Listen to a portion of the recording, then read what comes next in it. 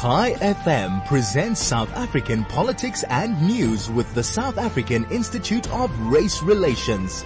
The IRR show, independent, relevant and real, is hosted by Sara Gonn every Tuesday morning from 9 to 10, promoting life, liberty and property rights.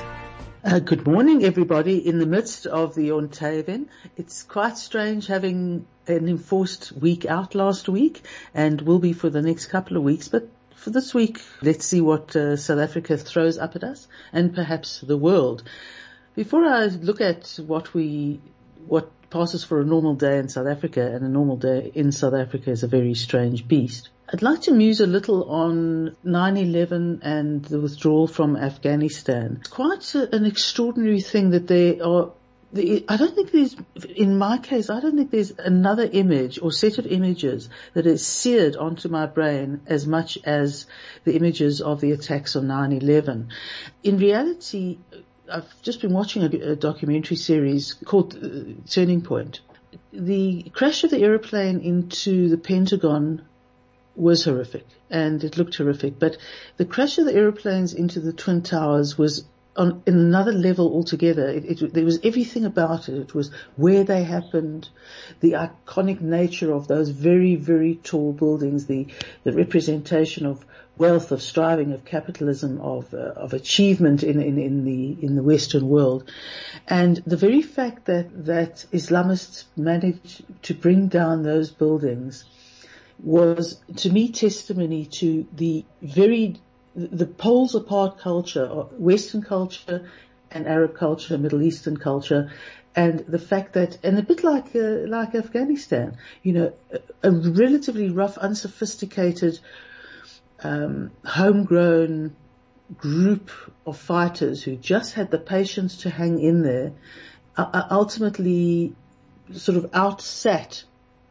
the mighty behemoth of America. So it's that very, very stark contrast, and the fact that these relative unsophisticated, some may argue backward in the sense of being almost medieval societies, managed to put such a fundamental dent in the West's and in particularly the case of America's sense of self-esteem and who we were, and our aggression and our confidence could be so fundamentally destroyed in such a short period of time. But what's really come out of the last few weeks, the analysis of the withdrawal from Afghanistan, seeing the 20th anniversary of the attacks in America, is, despite not a whole lot of the discussion lies in the withdrawal from Afghanistan and whether it was wise, whether it was foolish, whether you can't make any moves out of a society, out of a country that you've invaded. 20 years is nothing in the scheme of things to see change, particularly in a country whose culture is so fundamentally different. I'm not sure has ever learned the lesson in government in America, and possibly the rest of the West, but certainly there are many experts on it within think tanks, within universities, etc. The failure by the West to understand the nature of the societies that they go to war with. And this is particularly, I think this has been a fault line running through almost everything the West has done in the Middle East. It's never accepted the fact that you're dealing with societies whose paradigm is completely and utterly different.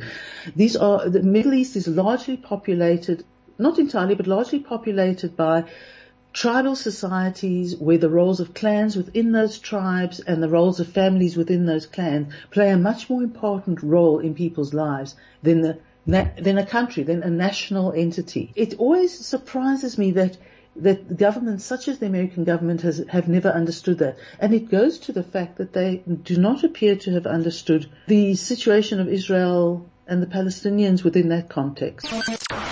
Chai FM, your station of choice since 2008. I'd just like to carry on the theme because I watched a video made by some of my colleagues who were discussing the withdrawal from Afghanistan in the light of 9/11. And the CEO, Frans Cronje, has just come back from States. He was in the States for a month and gave us some of his impressions of what was happening. And he said there's no doubt there's a dislocation in America. The confidence has sapped. The people are, Americans, particularly on both sides of the political divide, are almost at war with each other. Unlike 2001 when the attacks occurred, American unity and American strength was probably at its apotheosis. Now it's almost the complete opposite of. And he said it's reflected in the fact that some of the military concerns, some of the military leaders and the governmental leaders are concerned that Afghan society, about the use of pronouns, the recognition of LGBTQ rights, etc., etc. I mean, I don't think any of us would regard that as remotely on the horizon when you have such fundamental abuses of human rights as we would see them, the treatment of women, particularly with regard to education, with regard to standing, the fact that they have to wear niqabs of the most extraordinary kind, the levels of rape and dominance by Afghan men. Those are all huge issues that a country like America, which was in Afghanistan, would have to deal with. And they're worrying about issues that are becoming the flashpoints in American society. And that too, to me, indicates a problem. The interesting point that was made in this discussion was that if you want to see change in a country that you invade or that you take control of, it takes time, and that in a country like Afghanistan, 20 years is nothing.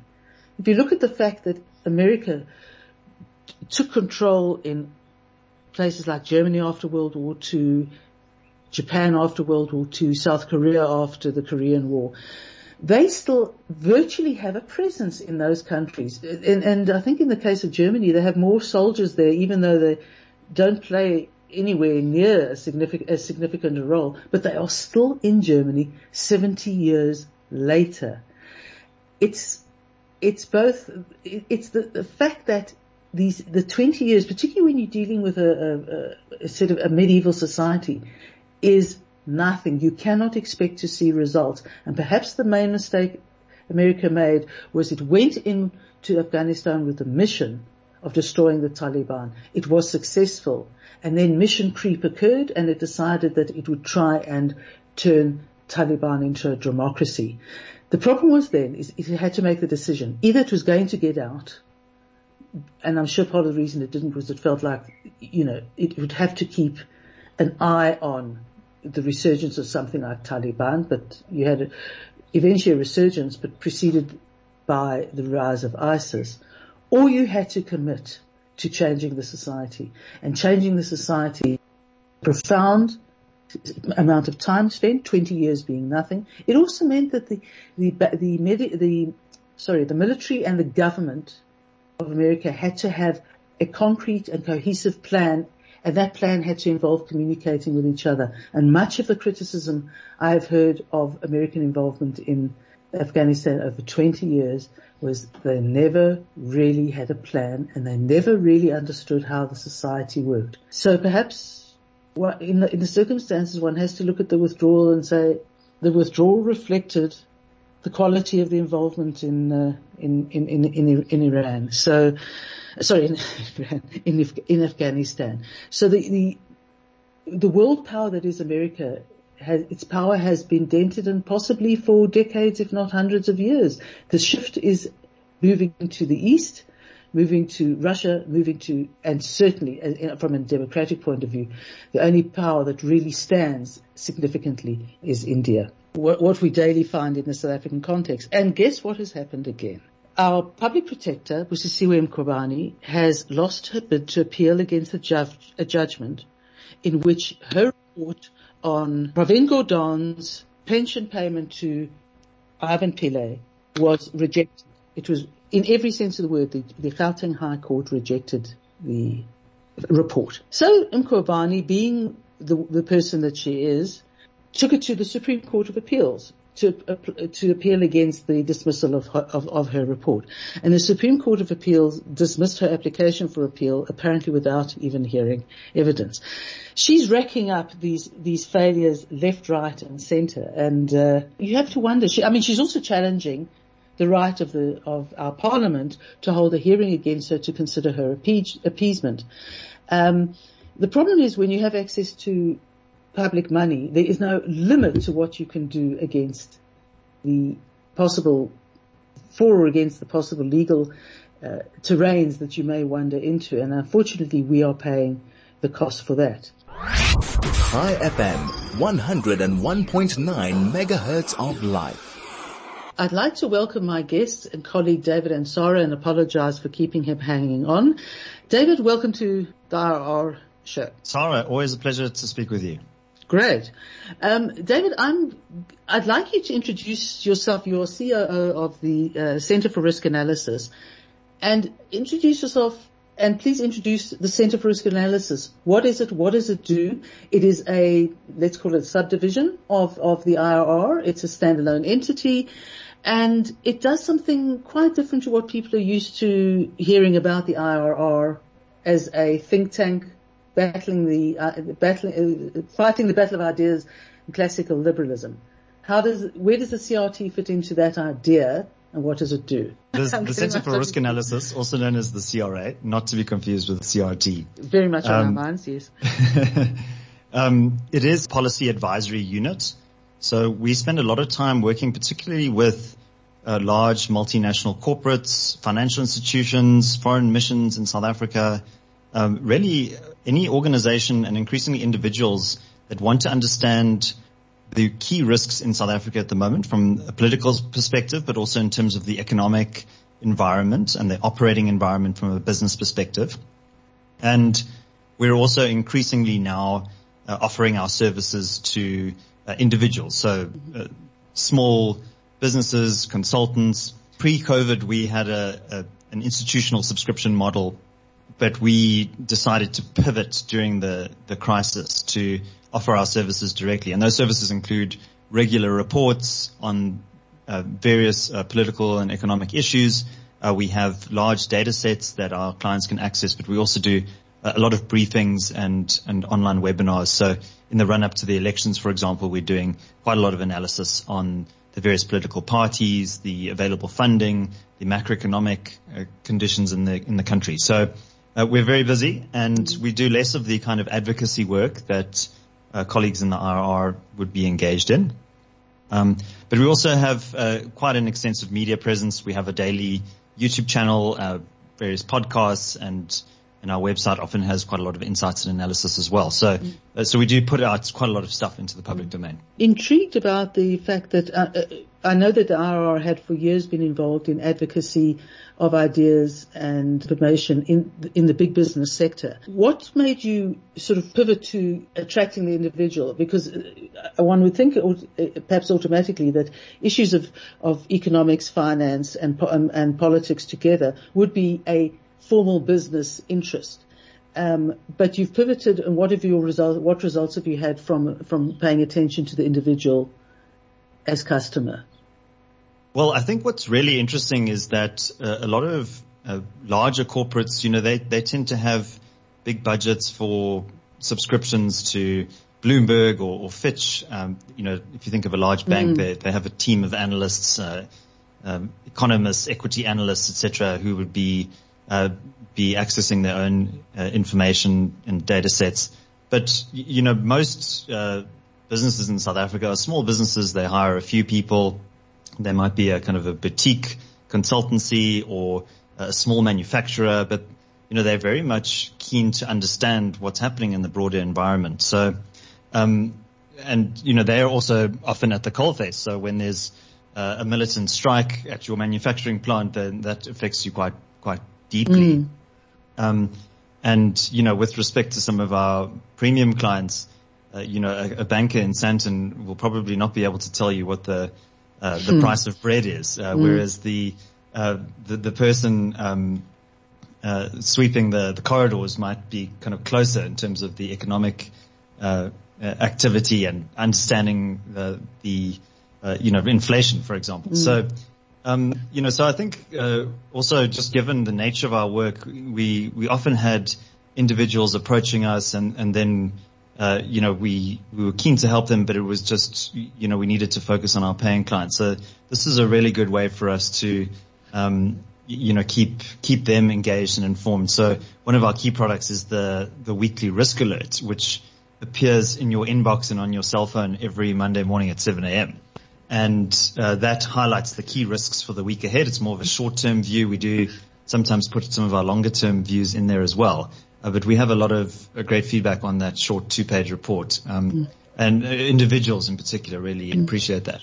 No, I mean, I either read or watch the what comes out at the beginning of the week, partly to see if there's any, if there's something I've missed that I should incorporate in what I consider, and also they're very clear, and they're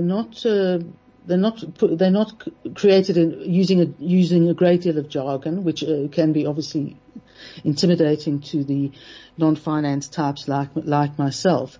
But just to come to a point, because we'll discuss it in more detail, but I'm intrigued at exactly the point you raise about the businessmen, individuals at the coalface wanting to understand the broader ramifications of what's happening in South Africa versus the guys at the very high level who are supposed to make policy and plan for 5 years ahead, and yet one gets an impression that big business is either naive or shall we say even ignorant about the role that politics and broader economics plays in what happens to their business. I'm not sure I've ever quite understood that. Am I reading it incorrectly? But there does seem to be that failure to understand that everything a business does or plans to do can be impacted upon by politics. Absolutely. And the policies that are in play at the moment in South Africa are pretty hostile to business activity. So we mentioned the labor regulatory framework. So you're a labor lawyer in terms of your background, Sara. So you would know this more than I do. But the Basic Conditions of Employment Act, the Labor Relations Act, the National Minimum Wage Act, these all constrain businesses and dampen their enthusiasm for hiring new staff because it's just an increased risk. The extension of collective bargaining agreements is another area where poor people are essentially priced out of the labor market. And, we, depending on how you measure it, we now have upwards of 11 million people on the expanded definition who don't have a job. Some of those people have actively, they've stopped actively looking for work, but that's a lamentable situation. And so just to get back to your question, I mean, a lot of big businesses obviously are keen to not antagonize the government, and that's understandable. And, there have been instances going all the way back to Thabo Mbeki's era. If you remember Anglo-American Tony Treyer, he was attacked viciously for being critical of government policy. I can't remember when it was exactly, in the 2010s when FNB ran a critical advert of they were then attacked and lambasted and threatened with the removal of their government banking contracts. So, there are significant risks to raising your head above the parapet. And, I think, but in many respects also, organized business, they are incumbents. So they tend to actually favor the status quo in many respects. They also perhaps don't have as much of an interest in seeing policies that are introduced that increase competition and help the little guys to attack their market dominance. So in many respects, if you think of telecommunications, for example, there are two major incumbents. It's essentially a duopoly, and liberalizing spectrum licensing and, government basically controls all telecommunications licensing. So, that you can understand why they would be reluctant to see that change.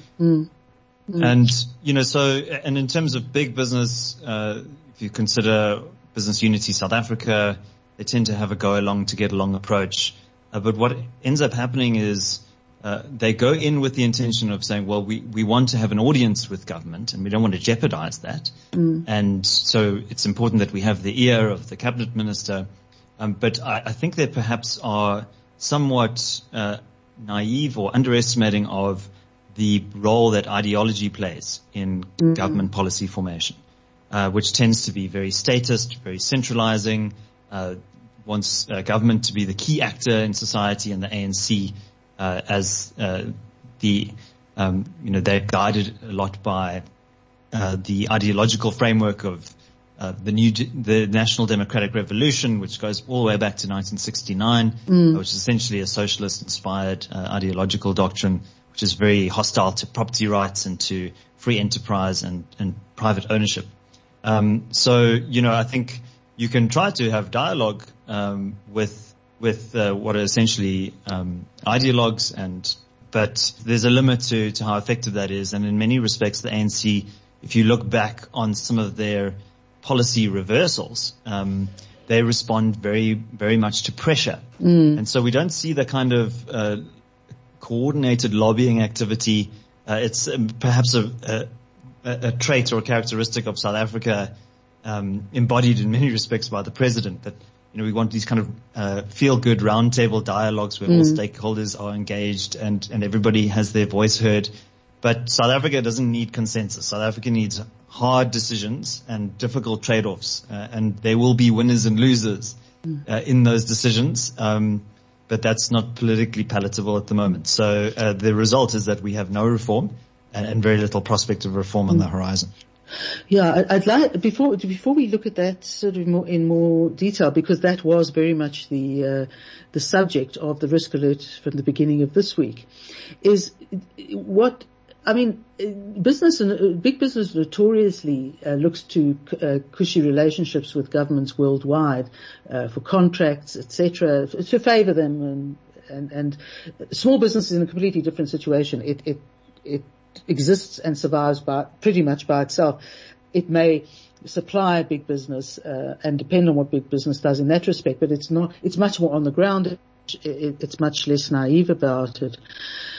It's this short-termism and this naivety that I find really fascinating, because if you look at investment has disappeared. The factors that cause the disappearance, both from foreign companies and local companies. If you look at the mining industry over the last 20 years, the complete withdrawal. That's what big business seems to do. Is it withdraws? It may give a range of reasons for it, but a lot of that withdrawal has to do with the sort of strictures that government policy place on industries. So industries like mining, the registration process, the red tape is so onerous. Things take so long to get done, and there's so much interference with how business structures itself and the role that BEE plays.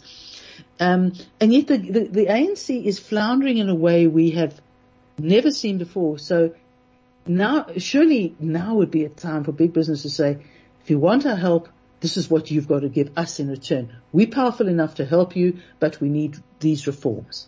And you don't hear it.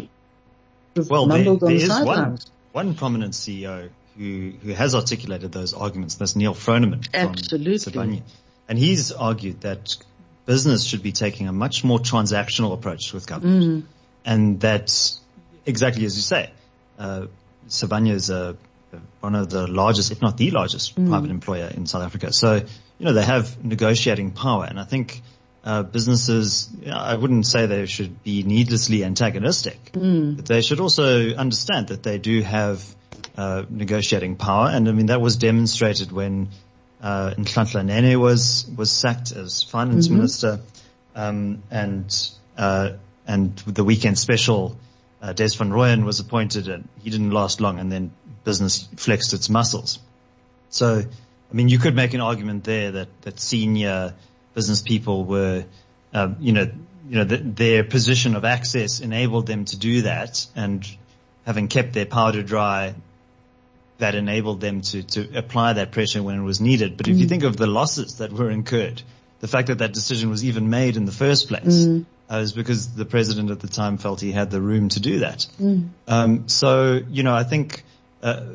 I think a bit more focused pressure is required from business, and I think ultimately it would serve their bottom line to do so, because if we have a much more dynamic, open economy in South Africa, there would be larger customer bases, more free exchange, and that would create opportunities. And I think a lot of businesses, when things were hairy during the Zuma years, they sought opportunities abroad in Australia, Nigeria, wherever. But many of those companies have not done particularly well abroad. And, so I think the local market does offer, potentially very high opportunities, but our policies are choking off the blood supply. And I think there needs to be a realization of that and articulation of the benefits of growth.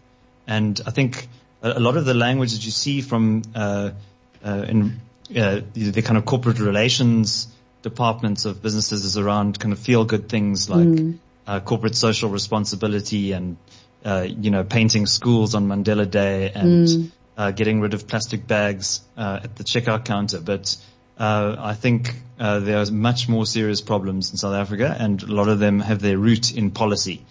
So I think businesses need to realize what's at stake and start articulating the benefits of growth, and that is essentially capitalism. And I think we need to be making much more confident and articulate arguments in favor of capitalism in South Africa. No, absolutely. And Sibanye is still standing, notwithstanding that Neil Froneman has taken on government. He doesn't do, as you say, he doesn't do it all the time. He chooses his moments, and it's very effective.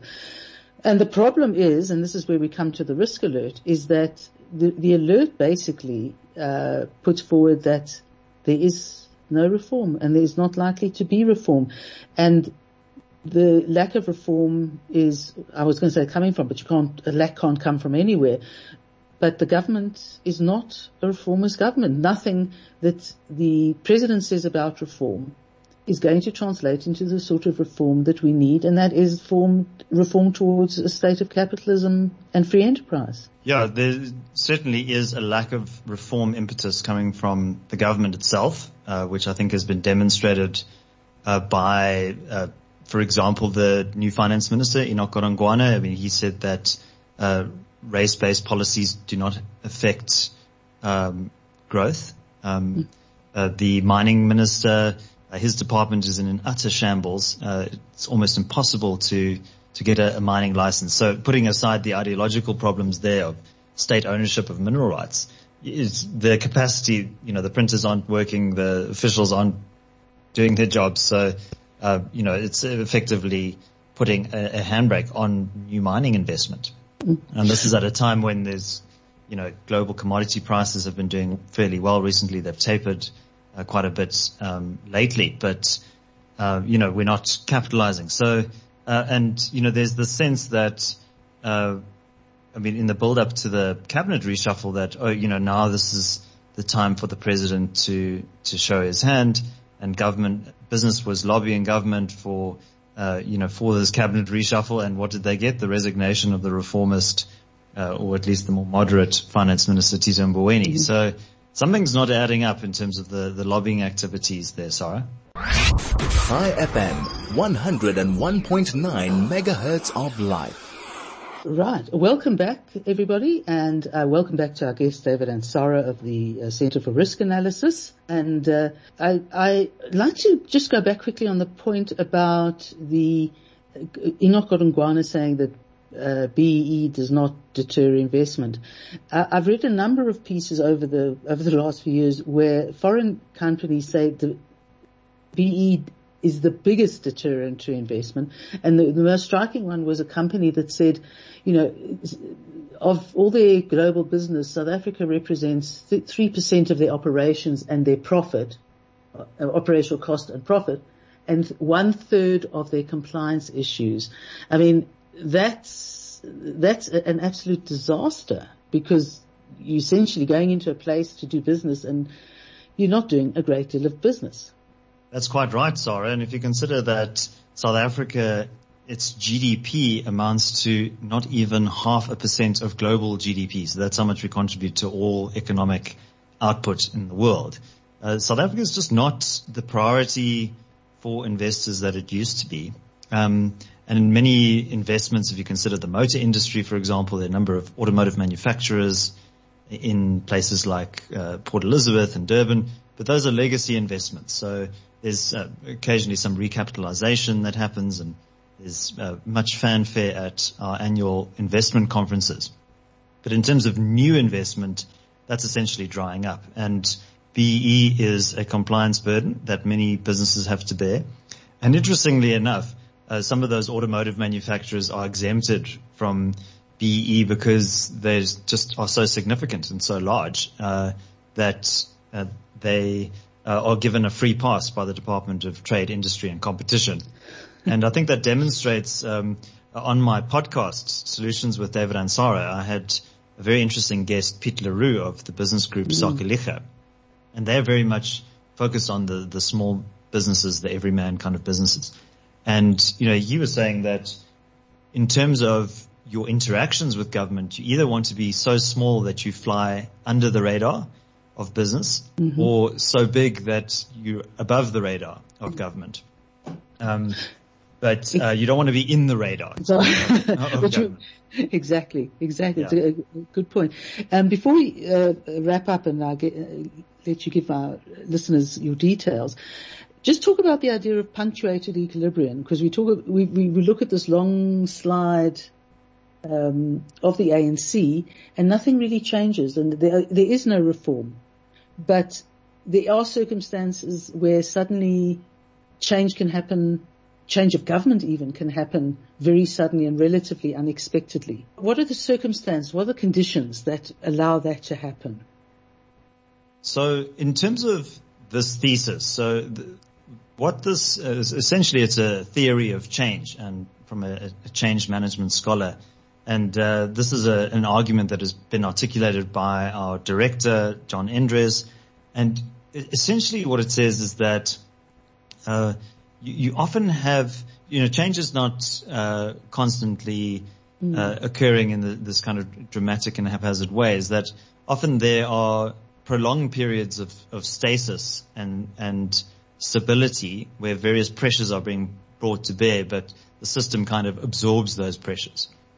But some kind of catalyzing event can radically and dramatically change the circumstances that society finds itself in. I mean, if you consider, for example, the Weimar Republic in Germany, for many, many years, the Weimar Republic was able to kind of maintain some kind of, kind of semblance of stability, and then inflation ran rampant, and there was political fragmentation, and the Nazis obviously came to power with all of the disastrous consequences of that.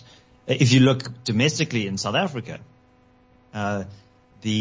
where have major turning points occurred in South Africa's history?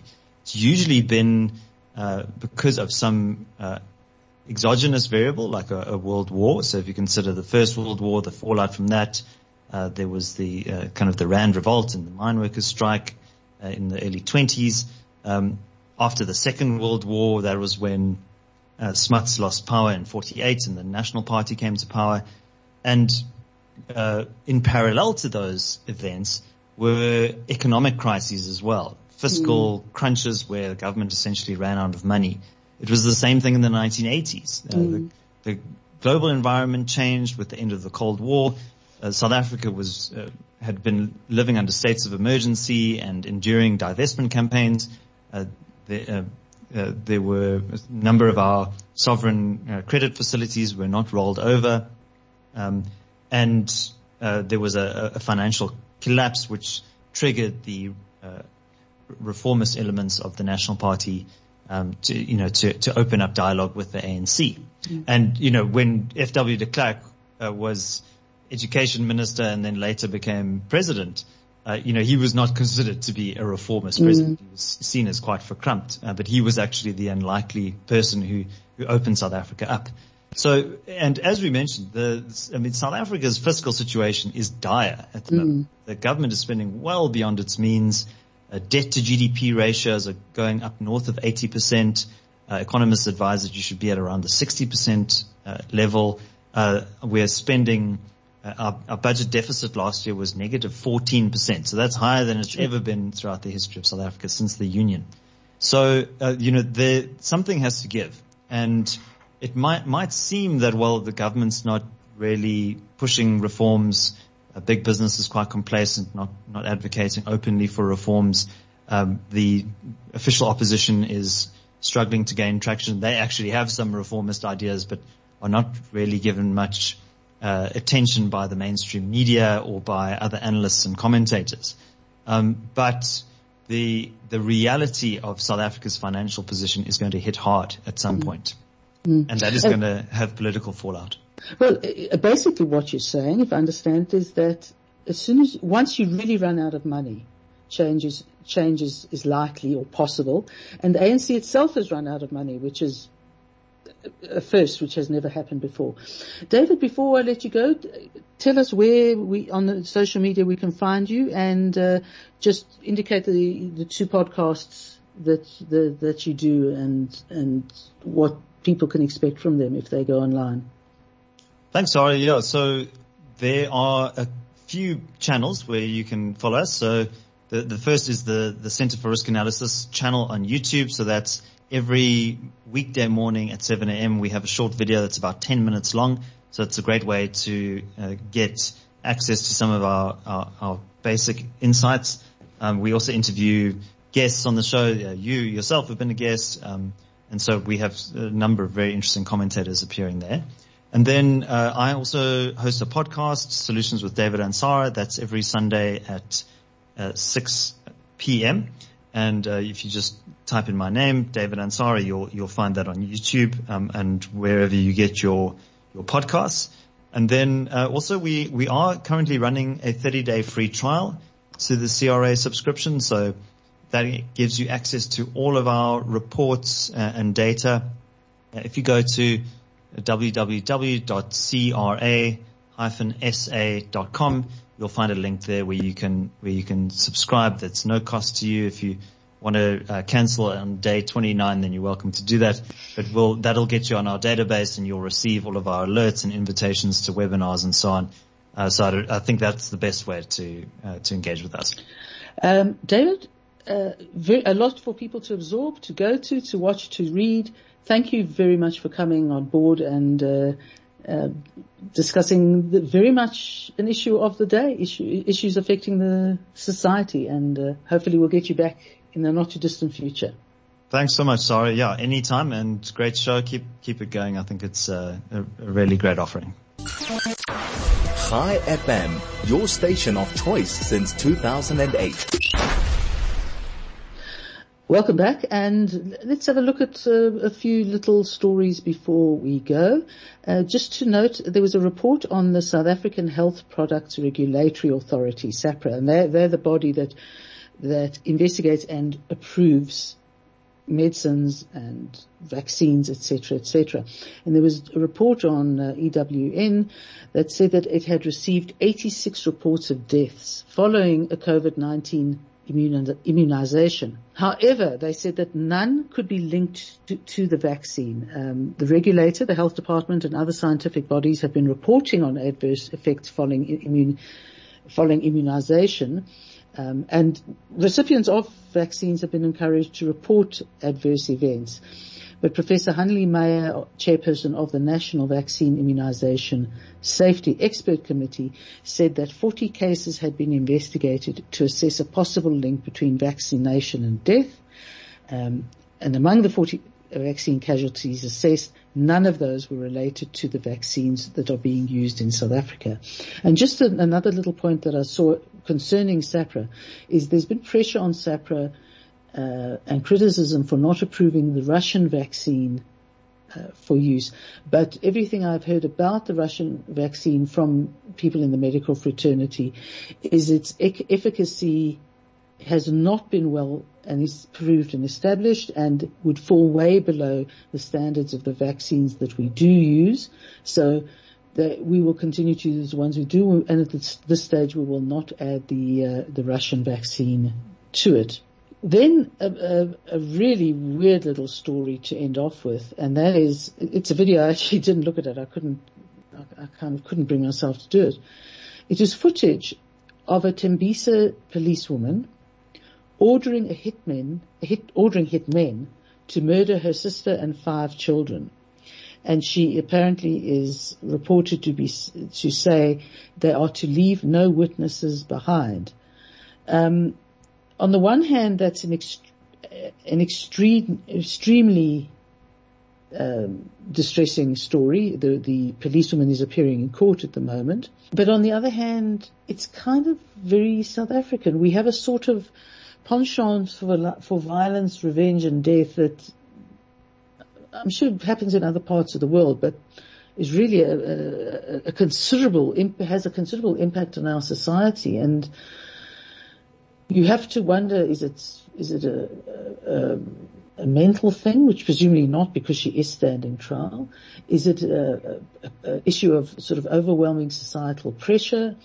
Is it a sort of personality aspect? Is it a combination of all 3, 4, 5? I don't entirely know. But it is very, very disturbing given our very high levels of violence against women and against children, and the regard with which women are held still in parts of the society by men in a very inferior and possessive way. So on that unpleasant little note, I look forward to seeing you in a few weeks' time after the Ontavian, and bringing you a new and different selection of guests. In the meantime, Shana Tova, well over the fast, and we'll see you in October.